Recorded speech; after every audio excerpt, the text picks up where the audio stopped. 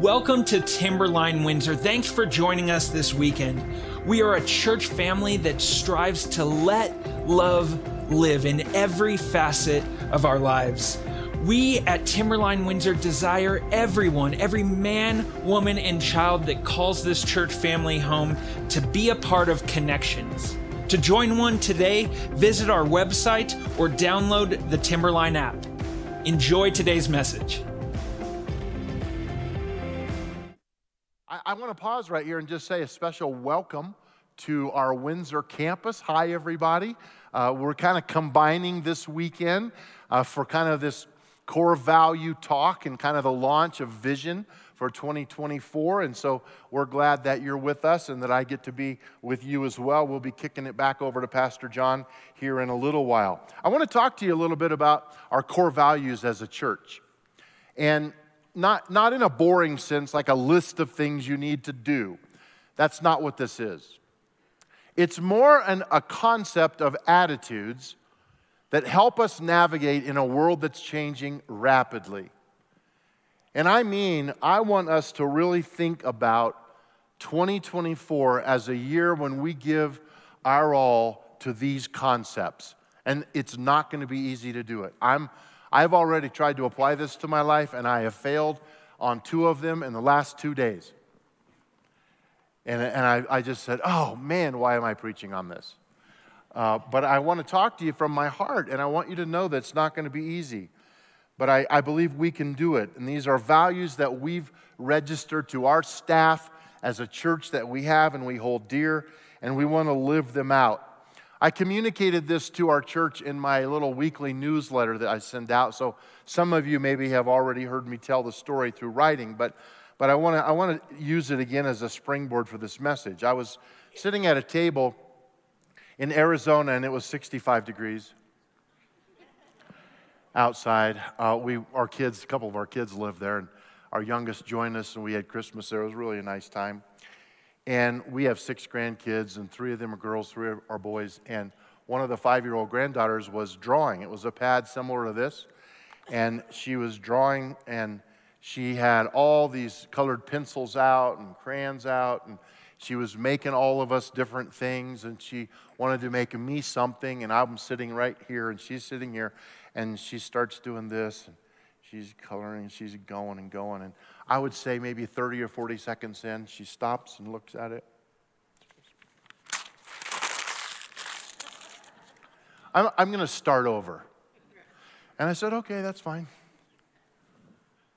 And it stuck with me. Like all day, I had this vision in my heart of what it means to start over. What does it actually mean when God gives us an opportunity to think about starting over? Now, just for you realists in the room, and I'm there too, I realize there are some things where it's pretty hard to come back from.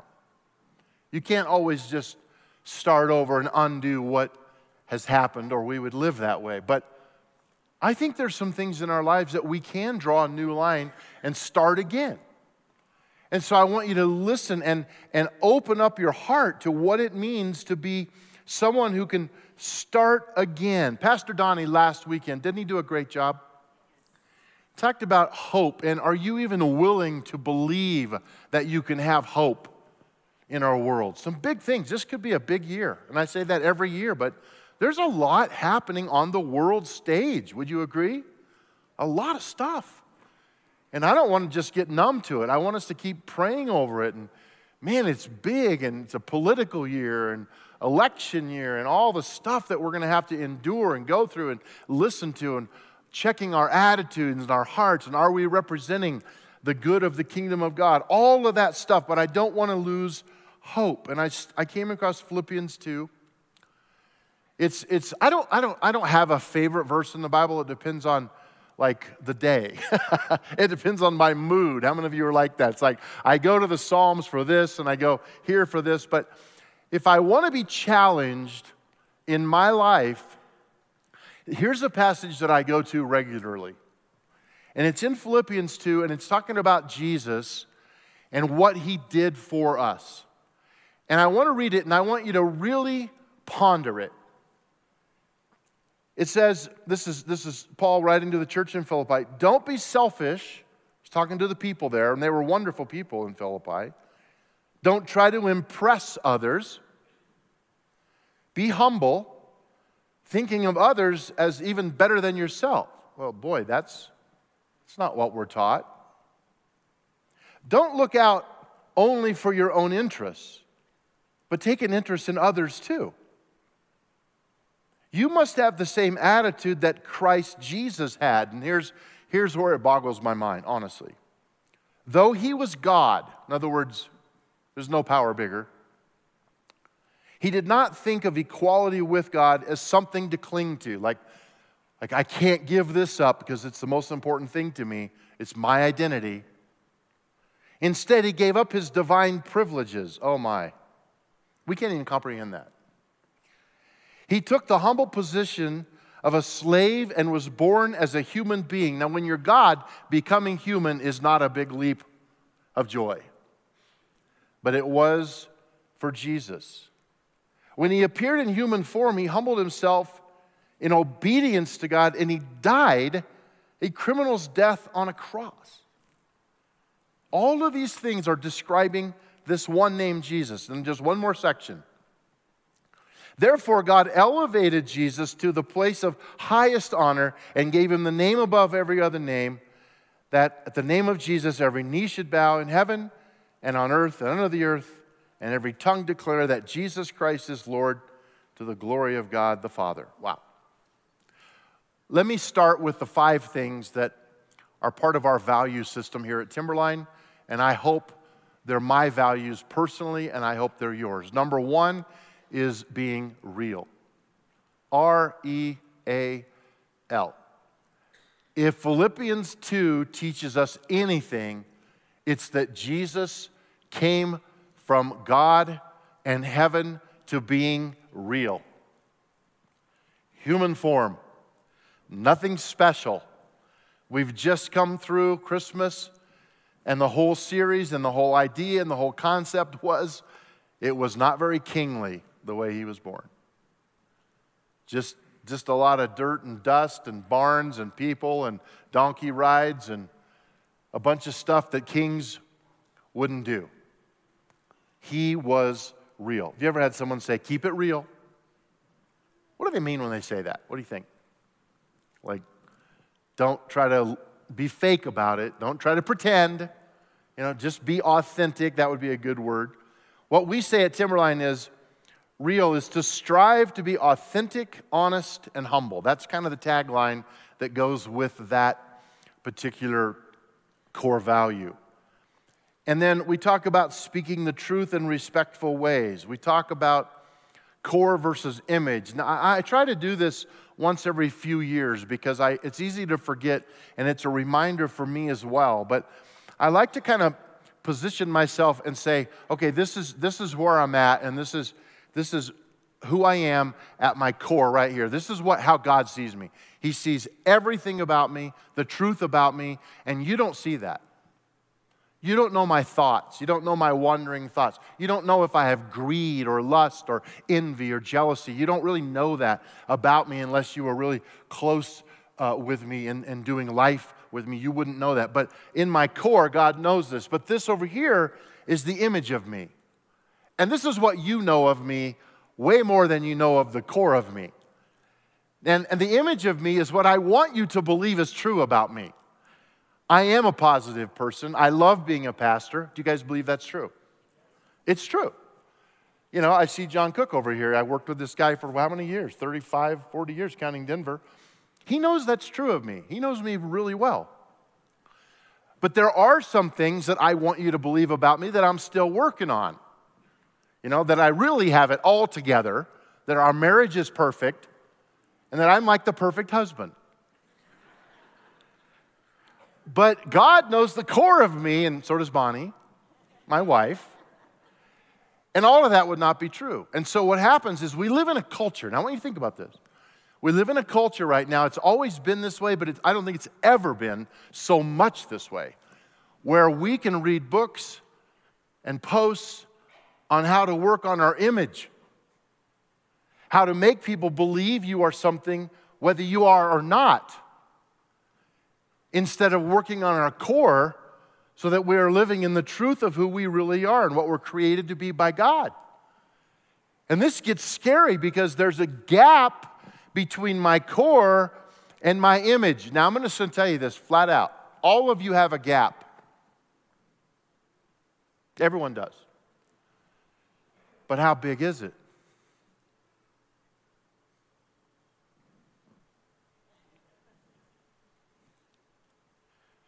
That's why we gasp when someone betrays their image and we thought they were honest and they embezzled money. And we go, what? That can't be true. It can't be. I believed that about them. It's because they let their image get too far away from their core. And God wants you to work on your core. That's being real. And so my challenge this year is going to be to continue to make that gap as little as possible. Every now and then I get off over here, but I want to be pulled back and I want to say, God, woe is me. I want to repeat what some of the prophets said when they recognized that they were naked before God. He saw everything about them. And when you have that revelation and you know that you cannot hide, what do? You feel like falling in front of God and saying, I have sinned. I don't know what else I can do, but I come to you and I need your grace. I want to live in my core. How many of you have heard of AI? Artificial intelligence. So, when my face pops up on your phone and it says, hi, this is Dary Northrop from Timberline Church. I need you to send some money. You can know that it is not me. Deal? Just this week, again, this has happened multiple times here at Timberline when people make Facebook pages, accounts with me standing in front of our church and I'm saying hi and all of this. And another thing went out this week and we tried to kill it and all this. And I don't know why, but it's not. I'm never going to email you and ask you for money, ever. That's not me. It scares me half to death. I never thought as a pastor I'd be dealing with that kind of stuff. Let me dedicate babies and baptize people and do weddings and stuff like that. I don't like this stuff. Right? How many of you are with me? It's scary. It's scary. It's fake. It's fake. If people worked this hard on a real job, instead of being criminals, they'd be wealthy. It's amazing. I want to watch for that. Why? Because it's the image of being true, but it's not true. It's not real. It's fake. We have so many fake things. Now, I get your posts on Facebook and Instagram, and it's the best picture ever, and the best memory, and the best everything, and I get that. There's a place for all of that, but your life is not as good as it looks like on Facebook. I'm telling you right now. Doesn't mean it's fake. You had those moments. But how many of you understand what I'm saying? I want us this year to understand what is real and what is valuable, because that is valuable. That's why it's called a core value, is because being real and authentic before God means everything to God. It means everything to God. Everything else is fake. You don't want that. I don't want that. We must resist that. Don't even lean in a little bit to that. And this is all of this stuff I'm going to say today. It's not about trying harder, because trying harder doesn't work. I've learned. Let me give you a key 2 words for me that I use. More surrender. I can't just try harder. I fail every time I try harder. It drives me crazy. It's like, I think I can, I think I can, I think I can. No, I can't. No, I can't. Because it's not doing it in my own strength that allows me to live in my core. It's surrendering to God and being able to say, I surrender my life to such a degree that I don't chase after that anymore. Very, very important. Wow, that's only point 1. I want to genuinely seek to understand other points of view. And that's being real. And I'm not always right. Let's move on to this next one because it's very important. All of these are important. They all start with R, which is easy to remember. It's the word relevant. I won't spend as much time on some of these words as others, but the word relevant, and here's what the Timberline value is. Seek to share the life and love of Jesus collectively, intentionally, and practically. Seek to share the life and love of Jesus collectively, intentionally, and practically. So I have a question for you. Is Jesus Christ relevant in our world today? Because I've read a lot of articles, a lot of journals that say Jesus is no more, he has no more relevancy. The world has just dropped off too far to grasp that it boils down to faith in a man who came, who was born of a virgin. It's almost like there's so much apathy about the story. It scares me half to death. Because that's exactly how Satan works, and that's exactly what he wants. He wants to draw you into a slumber so that you become apathetic about the person of Jesus Christ. Because it's the person of Jesus Christ that means everything for every human on the face of the earth. You say, well, I don't know if I, believe that. Well, someday you will. We just read it. Well, I don't believe the Bible. I could keep going backwards. When I really gave my life, I was born a Christian, in a sense, a Christian home. But even in my junior high school, college years, when I really decided this was true, it was because of science. It was because I couldn't get past this first law of science that something cannot come from nothing. And it's a very important law for science.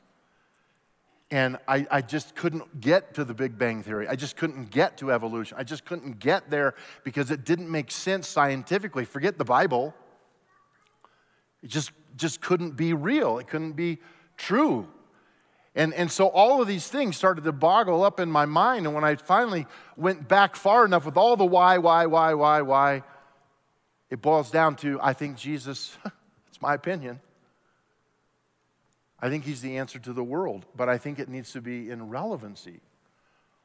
What we believe about Jesus really does matter. Here's some ways that we can make Jesus relevant in our culture. And Christians don't often do these things. And I'm challenging us. I know I am, and I'm pushing hard. But I want you to think about them. I have 4 or 5 things here. One is just giving, being a giving person. I don't mean just money, but I mean just your energy, your life. Are you a giving? Do you say there you are? Do you have an attitude that when you walk into a room, you see the need, you care about the need, you cross the parking lot and see the trash and pick it up, or you take the grocery cart back, or you do these things that are just triggered in your mind because your nature is the nature of God, and it's a giving nature. Things like listening. This is interesting for a guy who's standing up here talking for 25 minutes, right? But I'm really thinking about listening and the art of listening. And sometimes that's all your neighbor needs. You don't have to be smart to listen, do you? You have to be brilliant to just listen. Think about it. It's a very important tool that Christians don't use much. Sharing life experiences, sharing what I have, sharing what I can offer when invited. Not forcing, but sharing. Going. We're a church that goes. We go to neighborhoods, we go to needs, we go to the world, we chase after these needs, we find them. People call us all the time. Would you guys consider doing this? And we constantly try to lead with yes, if it fits in the genre of what we're about as a church and our DNA. We try to lead with yes, because we want to be a church that is going. How about waiting? Some of you don't wait very well. My 6 fingers are pointing at me, right? Waiting. Number 3, relational. A core value of being relational. Now, we're a church that's very relational. I'm relational. Our personality as a church is relational. I want to get to know you. I want to see you smile. I want to be involved. I want to get engaged in life with people. Our small group launch, January 21, coming up. And for some of you who want to play pickleball, ride bicycles, all this stuff that's coming up, we want you to do that with people that you get to know, relational. Here's what we say about it. We build relationships with people to make an impact in our community and around the world. You impact me. I just went through the cards that I got from so many of you for Christmas that came a few days late because I've been gone. And I'm telling you, you touch me. And the things you say in these Christmas cards and your family picture and all of that stuff, you might think, well, that doesn't really matter. Yeah, it matters to me. It touches me. And that's what we do as a church, is we have relationship together. And how can we deepen those relationships? And things like honest communication, active listening, which we've talked about, going above and beyond what's expected. Have you ever shocked someone that you just went beyond what was expected in your job? Well, I didn't even ask you to do that. Oh, I know, no big deal. I was just there and thought I would grab that for you. Caring for each other even when it doesn't go our way. Well, this is what I want, but that's not what the boss said, so I guess we'll have to do it that way. So stupid. Right? Prioritizing conflict resolution. Wow. Okay, haunting question. You ready? Have we become too callous to even care about having peace in our relationships? Have you gotten to the point that there's such calluses on your heart that you just basically can say, I don't really give a rip? Now, I get it when there's someone that has shown you there is no hope for a restored relationship. I do. I get it. I thank God I don't know if I have any of those, but I've been on that cusp. But I want to care about relationships. And I want to resolve any conflict that I may have created or someone else has created in me. That's why Jesus jumps into these conversations. His disciples are over here in a little huddle arguing about who's the greatest. And he all the time, read it in the Gospels, he walks up, he's like, hey boys, what you talking about? It's like, oh, nothing. Oh, he's like, oh yeah, by the way, the greatest will be like the least. The first will be the last. And they're like, oh, not what we expected, I guess. How about washing feet? Relationships that are okay, washing feet, caring for others in an extreme way. Number 4, responsive. What does it mean to be responsive? I think about this one, and I think about our statement says this: promptly respond to the needs of others with consideration and attentiveness. With consideration and attentiveness. We try to do this as a church. I want you to try to do this as a neighbor, as a coworker, as a friend, as a follower of Jesus. What does it mean to just live responsive? I'll tell you something, honestly. I get a lot of joy out of being able sometimes to meet someone's personal need. I really do.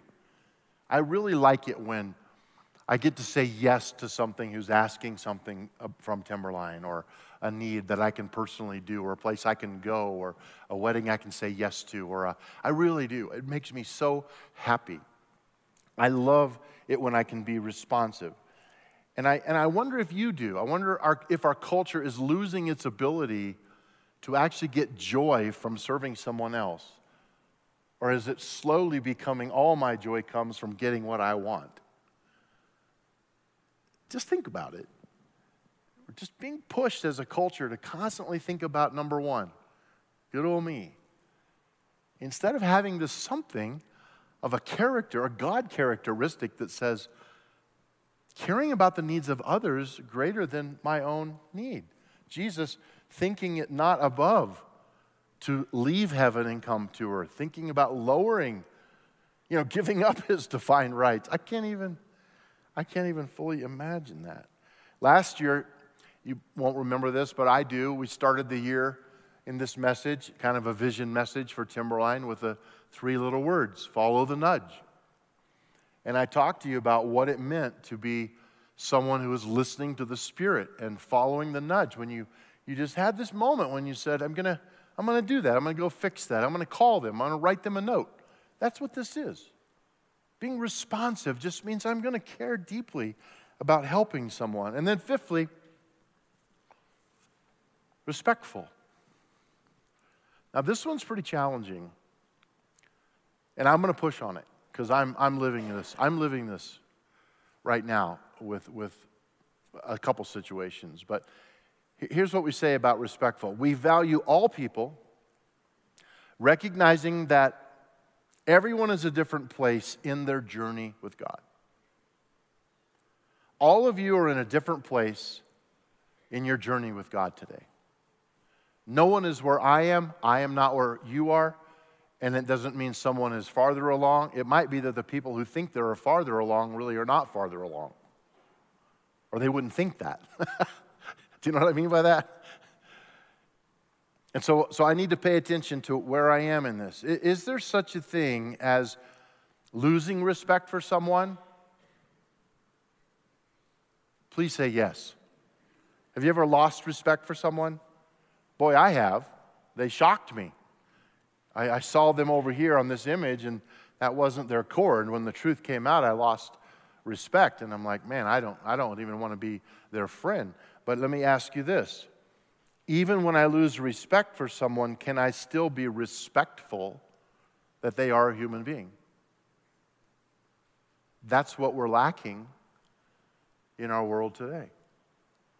People are equating the loss of respect with the fact that I don't have to be respectful of you. Matter of fact, I can be mean, I can target you, I can bully you because I've lost respect for you. And that's not true in the kingdom of God. You might have to confront someone, but you can still be respectful in how you do it. They are created in the image of God just like you are, whether they accept that or are living in their fullest potential or not. And that's imperative for us as Christians, as followers, trying to have an example. In our community, you're not going to get very far unless you show people that you can be respectful of their opinion and not call them stupid if they have a different opinion than you. But that's what's happening in our culture. It's like people go into a rage in like 3 seconds if they disagree with each other. Instead of sitting down, as the Bible says, let us reason together. There's power in our ability to look at a different viewpoint, people come. I have friends in our community that are not from America that have a completely different culture than what I grew up in, a completely different understanding than I do, completely different paradigm of thought. When we were working largely with some missionaries in the Philippines, mostly Manila, we took a couple teams there, and I went on a couple of those trips, and we wanted to build a Bible school there, and they really needed it. They had a lot of students, and anyway, when we went, the missionary sat me down because he knew me well, and he said, okay, Pastor Dary, here's what I want to tell you. In the Philippines, when you sit down with these leaders, don't get to the point quickly. Their expectation and their culture is that you sit with them and you have some tea or coffee and some snacks and you just talk about life. You don't jump into the reason we're here. That is so hard for me. Like, we get there and we go in and we sit down. I'm like, hi, we meet everybody, and I'm all excited about building the Bible school. And they start talking, and like, we're like 15 minutes in. I've heard about this and that and what's going on and the weather and all that. And I just said, hey, well, we're real excited, because I thought it's been long enough. We're real excited to get here with the team, and the missionary kind of elbowed me and said, so tell us a little more about your children. I don't want to know about his kids, okay? I just want to tell him what we want to do here. I was wrong. And I wasn't sensitive to the culture. And I wasn't being respectful in the way they viewed it. And so I learned, and I just sat there and waited 5 more minutes. An hour in, we got it done. What was wrong with me that I couldn't embrace a cultural rule and give up the way I like doing things? What was wrong with me, you guys? I wasn't being sensitive. I wasn't paying attention. And what I wanted to tell them, I was so excited about because we were bringing money to do it, and it was going to make a difference in evangelism, and all that excitement goes out the window. What you have to offer someone means nothing if you bypass the relationship with them. Right? If you're with me, say yes.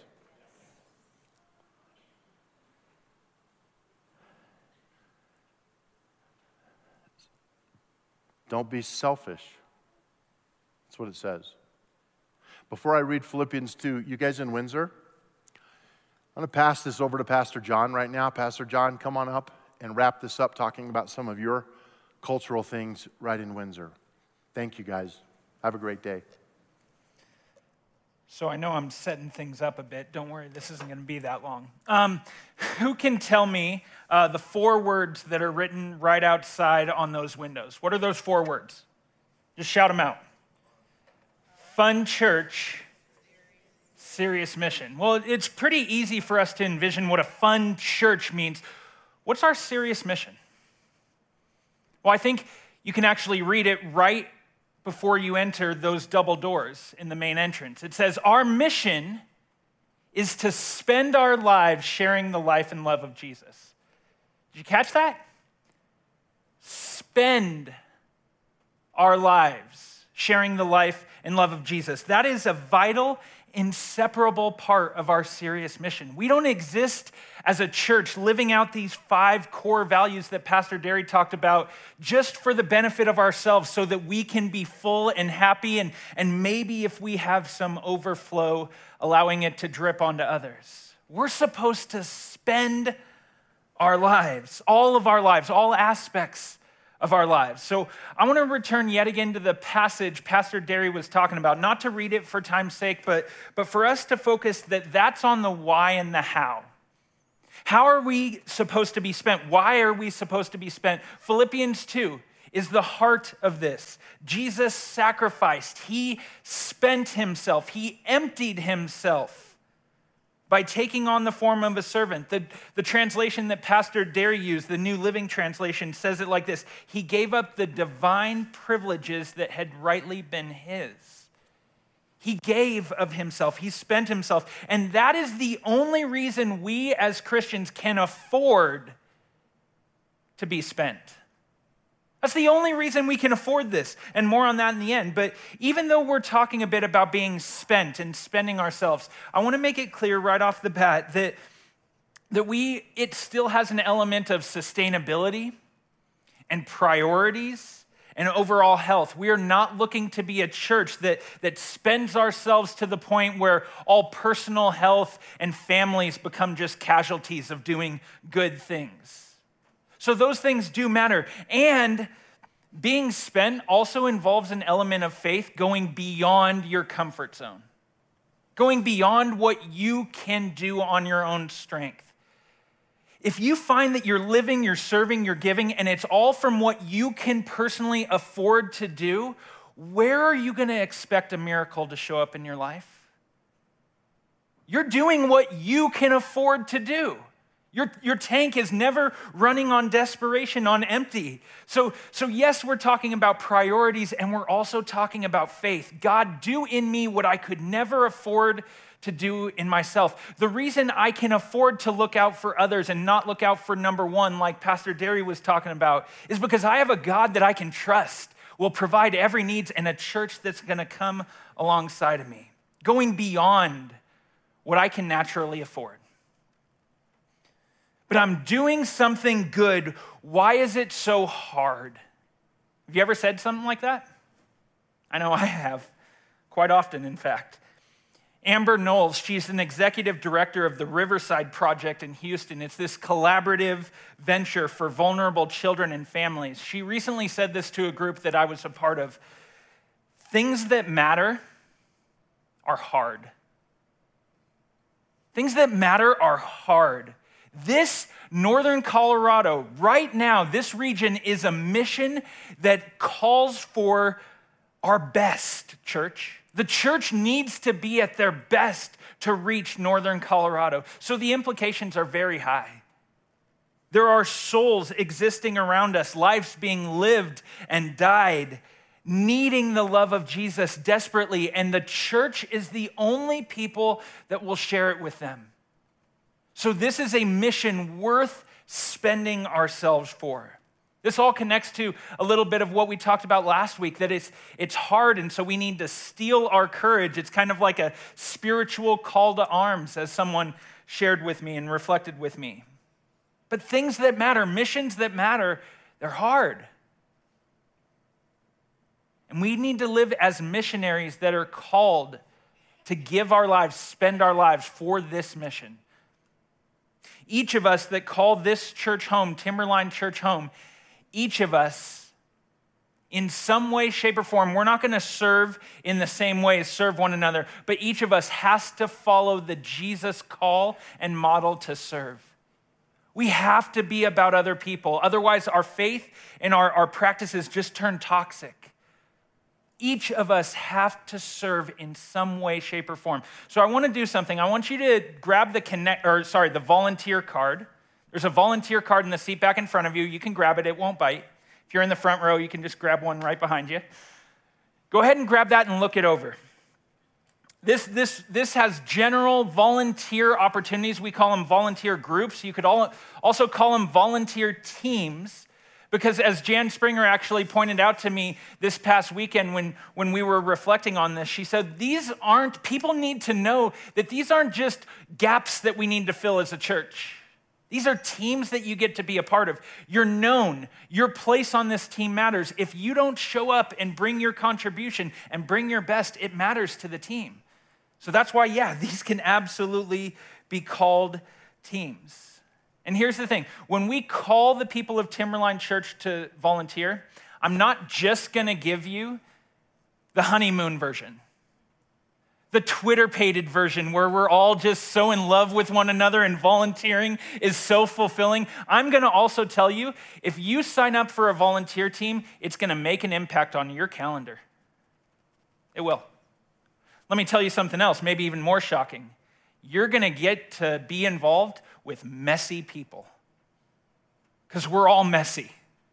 We're all trying to be real, as Pastor Dary was talking about. Spending our lives serving one another can be both hard and worth it. That's what Jesus showed us.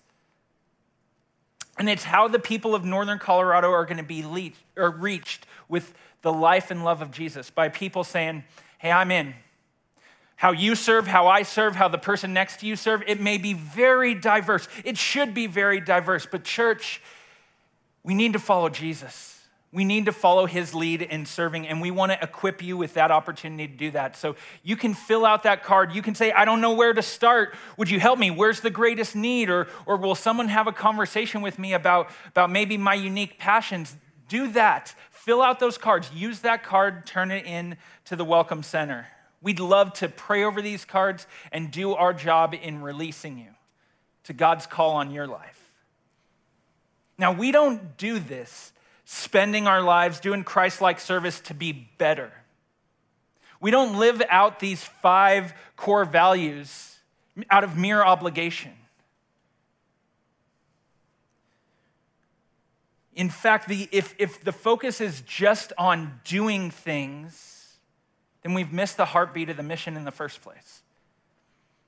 There's always this tension of what comes first. And I want to make it abundantly clear that we all must be completely full of the gospel declaration of salvation in order to serve. If you're trying to serve from an empty cup, I don't know what faith is, but I'm trying to pour it out in this world. It's going to be difficult to impossible. So each of us first needs to know that the gospel needs to be held by you, and it needs to fill you.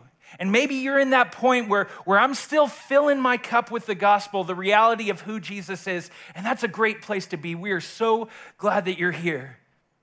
And more, as you rub shoulders with people and you hear the gospel, it fills you, and ultimately it overflows. And that overflow right there, as messy as it might be, that's our service.